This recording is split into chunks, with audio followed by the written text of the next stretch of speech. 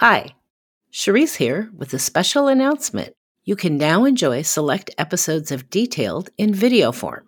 That's right, Detailed is now available on RCAT's YouTube channel. Now, you may be thinking, I already listened to the podcast, no need to watch it on YouTube. Well, trust me, if you don't want to miss out, even if you're an avid listener of the podcast, the video format is a completely different experience. Not only is it like hanging out with us, but you also get to hear parts of the conversation that were left on the cutting room floor. You can also see the photos, drawings, and video as we discuss the incredible projects that are featured.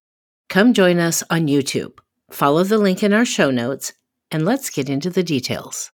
This is an original podcast by RCAT. Try the #1 most used website for finding building product information and save time and money.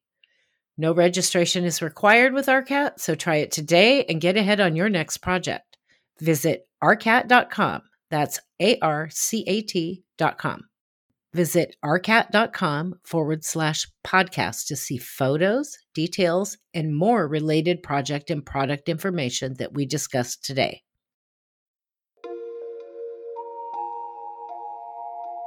This is Detailed,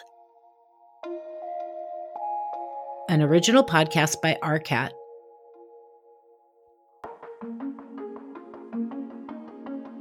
I am your host, Cherise Lakeside, Senior Specification Writer at RDH Building Science and fondly known as the CSI Kraken. We will speak with professionals who share their insights into the most complex, interesting, and odd building conditions and the ingenuity it took to make it work. Join me as I pull back the curtain on the building industry and uncover the lessons learned. You'll gain valuable knowledge to help you better navigate your next project. Welcome to Detailed. Joining me today are Robin Wilcox and Susan Barnes, two principals from Skylab Architecture here in my hometown of Portland, Oregon. Robin has extensive experience in a broad range of project types, including higher education, commercial, institutional, and multifamily residential. He excels at finding creative solutions to complex problems, leading coordination within the project team, and fostering a collaborative environment with users and teammates. Robin believes sustainable design strategies are critical to a successful project. He worked on one of the first higher education projects in the country to be certified LEED Gold, as well as recent projects at UW-Bothell, LEED Gold, and Nike World Headquarters, LEED Platinum, prioritizing sustainability. Robin graduated from the University of Oregon with a Bachelor of Architecture degree. Susan joined the firm in 2012 and is the Director of Architecture. She brings her prior experience working on museums and integrated lab design to Skylab's portfolio of custom residential, multifamily, snow country hospitality, and creative office clients. She was the project director of Skylab's Nike World Headquarters Serena Williams building, ensuring that each key stakeholder is heard and respected while finding solutions to maintain a refined, detailed design concept. As the Director of Architecture, she is passionate about timeless yet inspired architecture and detailing, sustainable use of quality materials, and making activated, accessible spaces. Susan graduated from the University of Michigan with a Master of Architecture degree. The project we are going to talk about today is the Serena Williams building at Nike World Headquarters here in Beaverton, Oregon. The Serena Williams building is the largest structure at Nike World Headquarters at more than 1 million square feet. The building establishes new links to the existing campus through restored wetlands, public plazas, and view corridors. The architecture was inspired by Nike's heritage while providing innovative workspaces enabling designers to continue to imagine and deliver the future of sport. Anchored by a 10-story tower, the building marks the epicenter of campus for this visionary company. The Serena Williams building is LEED Platinum certified. Sustainable design features include energy-efficient mechanical systems, photovoltaic panels on the roofs, a rainwater capture and reuse system, regional and recycled materials, FSC-certified wood products, and individual building occupant controls of their environments. Serena Williams, the ultimate phenom, warrior, muse, is personified in the building's narrative via the samurai armor-inspired exterior and abstracted wing of the goddess Nike evident in the tripartite massing. Fun fact, the three wings of the building connected by the main tower are named Phenom, Warrior, and Muse. The building consists of 4 programmatic components: an underground parking garage and loading dock, a merchandising center for prototype retail spaces, integrated design studios for multiple product categories, and a 12-story tower with shared amenities for the entire campus. Ongoing additions, art branding installations, and concepts are part of the design intent. Future creative iterations are supported through original interior design. The tower combines 2 intertwined volumes, a nod to the company-forming handshake between the 2 founders of Nike, Bill Bowerman and Phil Knight. See our podcast landing page for this episode to read an extended description of the project at arcat.com/podcast. I'm especially excited to talk about this building today, not only because I am a born and raised Oregonian, and as we all know, this is Nike country. Nike is headquartered here, but I'm also a bit of a self-professed Nike-holic, which means there's way too many swooshes probably in my closet. But most importantly, I have this huge amount of respect for Serena Williams and what she's accomplished in her career and the influence and role model she is for not just young women, especially young women, but for women in general. Talk about crashing glass ceilings. I think that she's the epitome of that. She's such a powerhouse. So let's talk about this project. How did the Serena Williams building come to be, and kind of what drove your vision and process? Nike approached us with the program goals of bringing together all of their design teams together in one building. Previously, sort of before this phase 1 campus expansion, all of their design teams were spread across the older buildings, both in the original campus and then kind of in the later 90s buildings. And so the goal that we were given was to be able to have all the designers on one floor in the building. And then in addition to that, they would have their support teams and staff above and below them on different kind of levels in the building, plus a whole, almost a retail concept program, which is essentially a retail mall that they use for mock-ups and for design collaboration spaces where they're testing out fixturing and product layouts and color integration. And so it's this really dynamic, programmatic mix of spaces. There's also 4 food service elements, a significant cafeteria, and then a rooftop restaurant and 2 additional cafes, plus a tower, which they really wanted kind of an iconic element to signify kind of the center of campus and the Nike identity. And so there's a 180-foot tall tower as a part of the project. That they wanted centered right on the iconic Ronaldo field. And so it really is a landmark within their greater campus area. And then within that, too, we did a lot of studies on really trying to integrate the design of those kind of workspace connections between designers and product development, especially on that enormous scale. We spent a lot of time working with Nike and within our studio, trying to create collaborative spaces and studios that felt you were in a broader, bigger identity and still having a real sense of space within the building. The other kind of challenge with it, or what we set out to do, was to really capture an ethos of sport and movement and really celebrate both Nike's heritage and innovation. We were inspired by Serena Williams in both the kind of warrior aspect and the strength that she brings to the game, and also just the gracefulness that she has. So we really we're trying to capture all that in the architecture of the building as well. Let's talk about the spaces in this building and some of the things that make this building unique. Sort of the core of the project is around 600,000 square feet of creative office space and support spaces for design studios.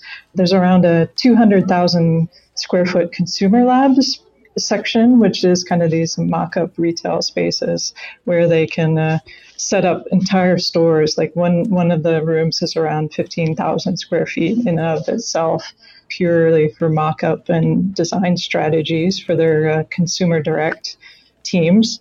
We also have like immersive rooms where they can do like wraparound visuals and do projections. And especially through COVID, they were really utilizing those rooms to communicate, with their Asian and European team members and really set that up. The tower also holds what they call their footwear library and their color lab. And so they do a lot of sample testing of colors and product for both footwear and clothing products. And so there's always samples that the designers can go down and look and touch and feel and really work with in the kind of development of designs. So it's a very kind of interactive ability that they have, both being kind of heads down at their desk, but then also getting up into collaborative conference rooms and what they call fit rooms, where they're really actually testing product on models and working with size and colors and fits. The tower, Skylab really kind of brought a lot of thought to what could be in the tower. They really wanted it to be for all of Nike employees, and so they're very kind of public-facing spaces, from a kind of world-class lecture hall where designers or athletes can come and give a product launch or lecture to designers on a specific topic. And then there is a kind of a multi-purpose room above that where they can either have celebratory dinners or product layouts and launches there. And then a rooftop restaurant where almost all Nike employees can go. It's called the Wimbledon restaurant, and it's based off of the theme of Wimbledon. It's got amazing, almost kind of 280-degree views of all of Beaverton from the West Hills. You can see Mount Hood poking over the West Hills there. There's a world-class tennis court in honor of Serena just outside the building, too. So there's a really dynamic mix of spaces and uses of the building, both inside and outside.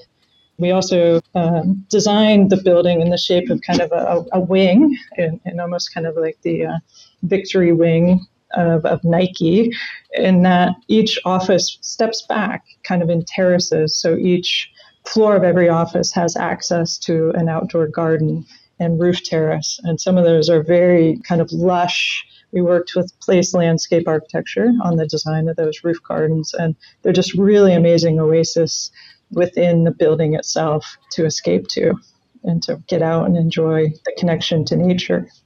Yeah, that connection from the people occupying the building to the outside and direct access to nature was really important. The building also, we have 3 wings that each have kind of a Y, so they're essentially like 6 office bars, and they step down from the north to the south. So the north wing is the tallest, the middle wing steps down a story, the south wing steps down a story, and they step down towards the wetlands along the south side of the project, each with a green roof on top, showing kind of the stormwater drainage, the idea of water moving towards the wetlands and filtering that water as it moves that way. They had always kind of turned their back to it. There were a couple of bridges that went across on walkways, but what we were able to really do was submerge just this massive loading dock and fire access road below a beautiful roof garden terrace that then connected and stepped down into the wetlands. And so we were able to reestablish a connection to the nature and to the employees' experience that previously had just been bare parking lots and kind of a rough terrain around the wetlands. So I really love that. I was reading through some of the information you sent me, and one of the things that was in there was that this was a salmon safe campus. Yeah, obviously, here being in the Pacific Northwest, protecting the stormwater runoff going into the wetlands and estuaries and all the way through the ecosystem.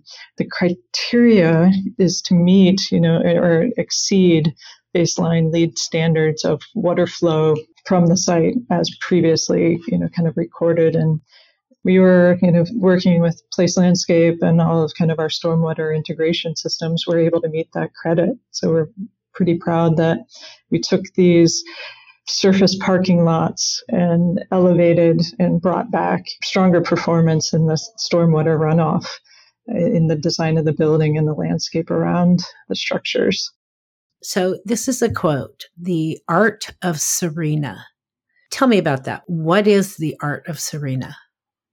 Yeah, so when Serena was named it was going to be named for the building, we really were able to work with teams at Nike branding and how to really infuse her influence and identity in the very public spaces. She very generously gave them a lot of her iconic outfits and trophies to be on display within the building. And so we were able to really kind of set up key locations that celebrated her iconic moments. For instance, there's really large murals in the cafeteria done by artists from all over the country, including Lady Pink, Jordan Moss, Kellyanna, who did just really unique images that we were infused onto these acoustic panels in the cafeteria. Nike was also able to commission a work by Jenny Sabin, which is just a beautiful fabric sculpture that hangs in one of the kind of double height spaces that has skylights above. And it's very kind of almost iconic of their Flyknit product that they've developed, and has a really beautiful presence in the project.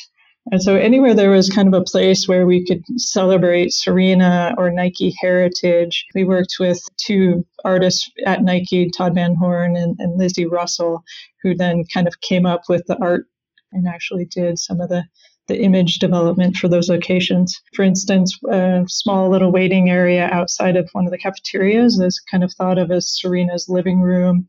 And so there's some really great portraits of her family members hanging on the walls over a bench in those locations.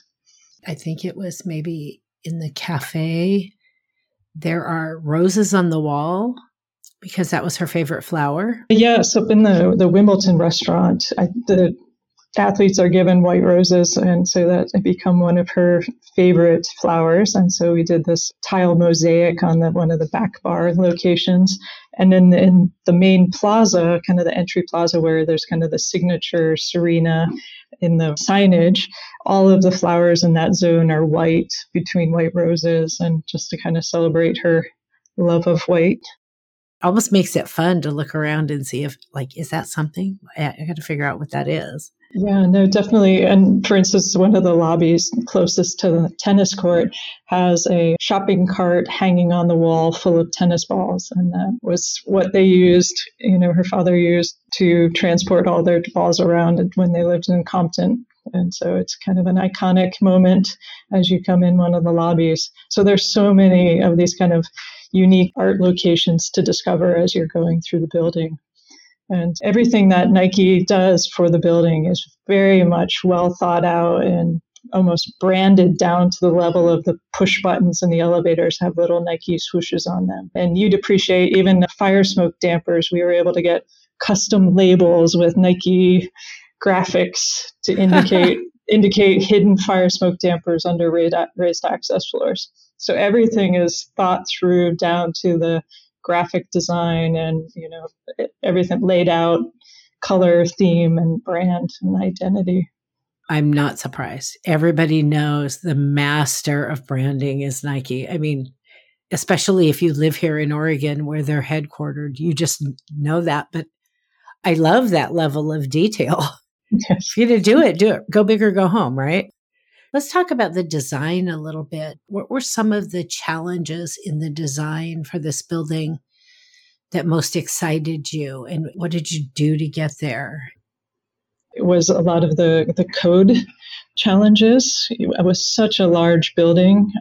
the occupancy count for the building was significant. And so we had a really amazing team working with Code Unlimited here in Portland and the Washington County Building Services group that was reviewing plans and really working with them in a collaborative way to analyze, the original calculations for the million square foot of the building was thousands and thousands of people for exiting.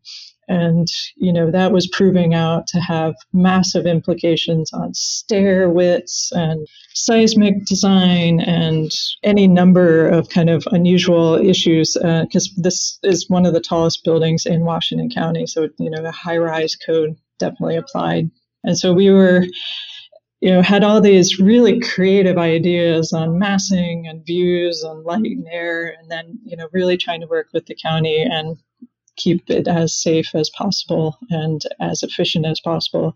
And given Nike has such a progressive and really wants, this amazing building for their employees, we were able to kind of limit some of the occupancy counts because they knew they wouldn't overstaff the building or have too many visitors at any given time. And so the county was able to work with us and so we could have reasonable stair design and exiting paths and things like that. The structural system was another amazing aspect of the project because there's also an underground parking lot that's about 50 feet below grade. To dig deeper into the structural aspects of this building, we also spoke with Ben John, structural engineer for the project under the engineering firm of record, Thornton Tomasetti. Ben is now a principal at WorkPoint Engineering in Culver City, California. The thing with the parking structure was, to a large degree, that it's subterranean in an area which is a pretty wet area, so kind of making sure that it could withstand pretty decent hydrostatic loads. You have to ensure that the building weight is sufficient so that the building won't float away in the event of a higher water table. It's called buoyancy. And it's something that we always check for in these kind of conditions. I think in terms of the architecture, it was really trying to figure out a column grid that would work for the parking and then trace up through the building and eventually become columns for the offices without having to do too many transfers. The transfers were obviously always a little bit deeper and heavier than people want to work with. So the more we can keep columns continuous, it's always the more beneficial. There's also significant seismic considerations and seismic joints in the building that both involved structural, architectural, and even the contractor Hoffman Construction on means and methods on how to achieve them.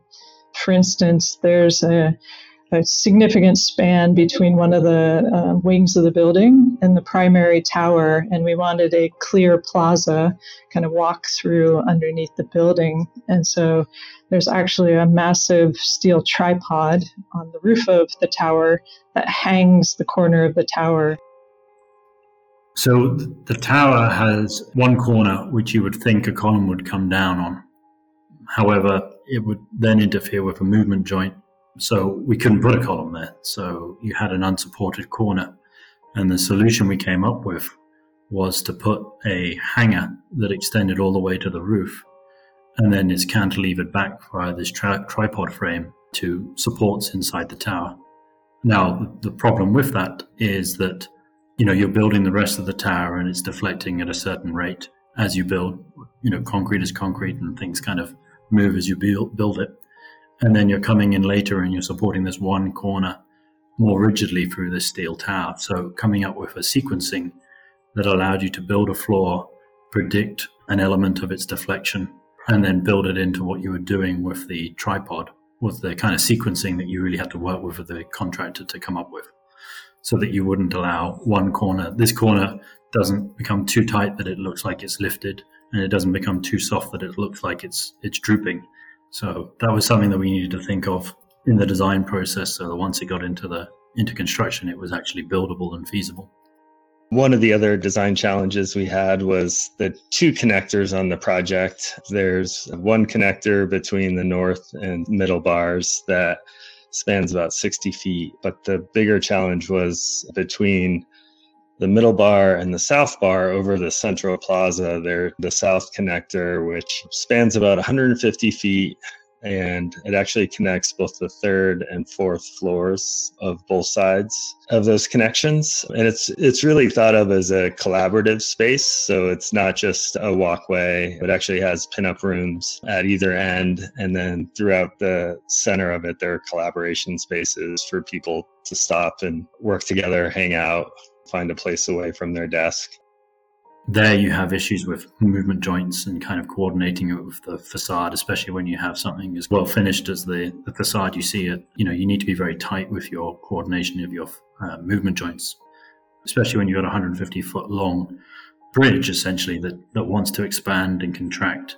And then it's attaching between two buildings that want to move separately to each other during a seismic event or just in terms of general shrinkage, etc. So allowing for that to happen without causing any kind of structural problems or any problems with the facade is always going to be tough. The connector is pinned on its north side, meaning it's connected rigidly on that side, and then it's let to move on the south side. So it actually overlaps the concrete structure about 10 feet, and it's able to slide into the building on the south side in case of a seismic event. And then it has its own unique geometry. It's coming in at an angle into a building that walls are shingling and canted. So the seismic joints themselves became a challenge in detailing cleanly and making sure that they both were where you wanted them to be in the plan and where they made sense, and then looked pulled together on the exterior of the building. We really weren't trying to express the seismic joint at all, so we kind of did our best to hide that on the outside. The thing that I love about it is the framing itself is not just a conventional truss box. The truss is actually read as a series of sloped goalposts, if you like.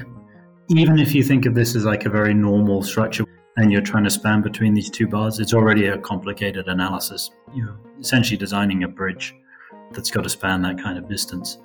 I think when you add in those complexities, that not only does the bridge got to work, but it's got to look in a certain way and it's got to interact with the bars with their own kind of uniqueness in certain ways. So I think when you see it now, it looks like it wants to be what it is, the structure as much as the architecture. You have to be very tight with your collaboration and your coordination to kind of get to that kind of form. Structural gymnastics, great for a Nike building. Can you tell me about some of the products that you used on this building and what directed you to some of those? We started the project in 2014, and design and documentation went through 2016.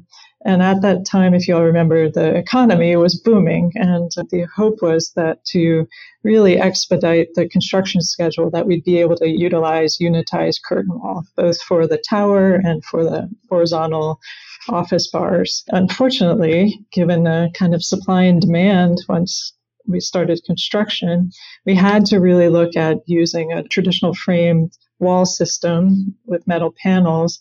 But we still really wanted that look of a unitized curtain wall and kind of the banding of windows and kind of uniformity of the stacked wall system and expression of the floor plates. And so I worked with Arcadia and metal panel suppliers to really design it in such a way that it looked like unitized curtain wall, and come up with a repeating system that could be efficiently constructed in field while giving us that really crisp, clean look. And two of the kind of interior products that we use that were new to a lot of people, but really became signature pieces in the design, were the use of gypsorb, the perforated sheetrock product. We liked it both for its acoustic componentry, but also we had this vision of it, for instance, in the US Open cafeteria, which was tennis themed, that it almost looked like the dimples on the leather of a tennis racket. And the building has very dynamic geometries in terms of angles and almost kind of like overlapping leaves of the panelization of the building and ceilings.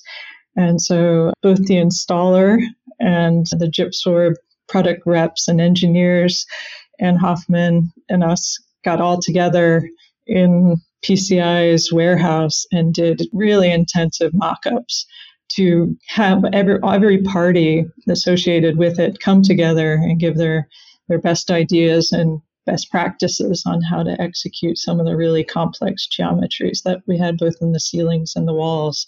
And it turned out beautifully, because when you're cutting at an angle through all these little circular perforations, they have to come back and patch and paste all of those little cuts so that it just looks perfectly seamless.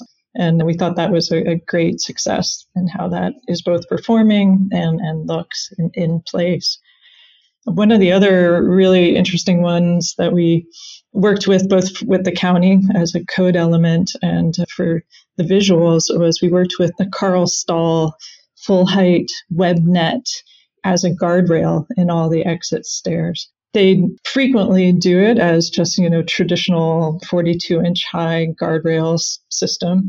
But we were probably like second or third project in the United States where we were proposing to do it full height without, stanchions and using their system of attaching to the stair treads. And both for the county, who had never kind of analyzed it for some of the code requirements on fall protection and 4-inch sphere passing through and push tests, how were they to analyze it? How were they to confirm that it was going to meet all the code requirements? And then the same for the installer. They were concerned about, again, the same meeting and deflection, but it turned out beautifully. Everyone signed off on it and the installation went really well. And we've seen so many photographs on Instagram now of people going into the stairwells, and it's almost kind of like a giant tennis net hanging as the guardrail going down all the stairs. And then we worked with the county too to be able to install different colored tennis balls into the net as a part of that wayfinding color combination that we were talking about in terms of the Phenom, Warrior, and Muse. So each wing has a signature color that goes along with that concept. And so each exit stair in each wing has different tennis balls hanging in the web net. I was feeling like, did I miss a whole piece of my education? I've never heard of this before, but then you said only a couple projects in the United States have done it. So, I'll be going to Google that as soon as I'm off this call. We were able to convince them that if it can hold in, zoo animals and tigers and bears, that it would prevent someone from falling. Oh, you underestimate the creativity of humans. This is true. Let's talk about construction a little bit. It was really an integrated relationship with Hoffman Construction throughout the design phase and into construction. The project manager from Hoffman spent time in our office during design and had a desk there. And then Susan and I spent a lot of time, and other people on our team, out on the site, essentially co-located in the construction trailer. And there were a lot of talented people on the Hoffman side, and then also with subcontractors. I kind of continually get amazed at how much sophistication and ability the subcontracting community brings to these projects. But one of the challenges with this one was concrete structure, PT concrete structure, not a lot of finishes below it. Like throughout the office space, the ceilings are exposed. So there was a high degree of coordination that had to happen early in the project. So we had to get everything kind of figured out for your ceiling plan prior to pouring the floor above. You don't want to be walking underneath where they have these exposed structural ceilings, and you don't want to see steps and big structure underneath the green roof, because obviously when you're below it, you're detached from what's going on above. So you want to see the uniformity. So how do you create a structure that's kind of uniform, that's still able to carry the additional loads in those areas? But you also don't want to oversize everything so that it works at the roof and then is inefficient everywhere else. So working on kind of grid schemes and beam schemes with the architect was pretty critical to that. So that kind of coordination on such a big scale and a building that construction that's moving pretty quick was pretty challenging. So, that's one of those things where it really does take everyone coming together to get everything overlaid. It was interesting too in that the construction or design and construction, because given the length of time, technology was even evolving over the course of that period. And when we essentially were starting to pour decks, it was decided to make it a fully wireless building, for instance, as opposed to kind of a hardwired system. And so we were scrambling, trying to get a wireless layouts as they were pouring decks. So this is a LEED Platinum building. This building is comprised of, and this seemed to me to be a really huge number, comprised of 20% recycled and regionally harvested and manufactured materials. Tell me about the sustainability of this building and some of the systems and products and different things you put in place to reach that goal. Mechanically, all the office space is served by a raised floor system. So air is brought in, low down by where people are. And then the perimeter load mechanically was taken care of with chilled sails. So we ended up with really efficient systems for the majority of the building. We were able to do rainwater harvesting and use rainwater for flushing toilets. We have green roofs and on-site water treatment as well. And then very energy efficient light fixtures and electrical systems. So all in all, our energy performance was really good on this project. And in addition to that, we have PV on the roof. We use PV to screen all the mechanical units because we knew that our roofs were like the fifth facade of this building. People are going to be up in the tower and they're going to be looking down. So the roofs and mechanical systems were all very organized in a spine. And the roof of that area is PV. I love that you use PV to kind of hide the mechanical units. That's genius. I was just in Boston visiting my son up on the roof deck, watching the sunset. You could see a shorter building next to us, the roof, and it was horrible. And I'm like, this is the worst view ever, and so I love that you really thought about that, but used it effectively. Didn't just make it pretty, but actually found a way to solve the problem with other things that would help the building. Yeah, it was one of those money-saving ideas that came up through the project because it wasn't originally that way. We originally had a screen roof that wasn't PV on top of the mechanical units. And then during the design of the project, we switched that out with the PV and killed two birds with one stone. Another kind of significant lead point that we were able to achieve was the FSC certified wood credit. There is a lot of beautiful use of woods in the building, both on a wood slat ceilings that give acoustic properties and also cabinetry and wood in the building. Nike also came to us with the directive to think about LEED Platinum Plus. And so even we were able to achieve, the LEED actual credits. We definitely thought about the building in such a way that what other kind of sustainable concepts could be utilized by employees in the building, but not necessarily, an exactly credit. And so all of the food services have farm to table organic food available to all employees. We also created a significant number of communicating stairs, and all the fire exit stairs too are accessible to be used as moving back and forth between floors to kind of give that sense of energy and connectivity. And then just the, changing the surface parking lots back into natural landscapes was also, kind of a significant achievement. There's a signature oak tree that was within one of the main parking lots on the site. And between two projects, we were able to create a really beautiful reflecting pond and a space where Nike now has yoga classes and is meant as a place for kind of repose and reflection for employees to take a break and get outside of the office too. So looking back on this project and your process and the solutions and the challenges you had to meet and the different ways you had to kind of configure things to get where you wanted to be, what lesson did this project bring to you? how much thought project architects or project managers need to bring to what you draw and like to what level you detail.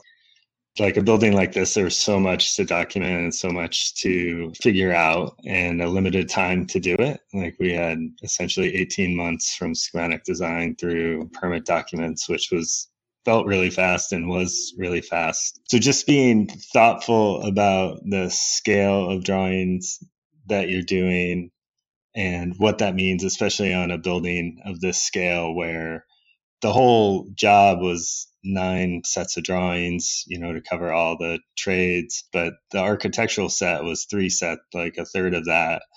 I think that there's like a really thoughtful way to go about, setting up how you're going to, besides just designing the project, how you're going to document and communicate the project for people to build. I think adding to what Robin's saying too, and the kind of the topic of specifications, the importance of a coordination tables between Revit and the specification writers is so important. For instance, on this project, we had around 45 glass types between exterior and interior glass partitions and guardrails and everything. And so it just became so key and important to have that coordination. I think the other aspect that, was valuable lesson learned was just working with craftspeople, both in pre-construction and in the field. Robin and I had the really unique experience of working on site almost full time through the start of construction, and then essentially moved our Skylab office into the building during COVID and construction.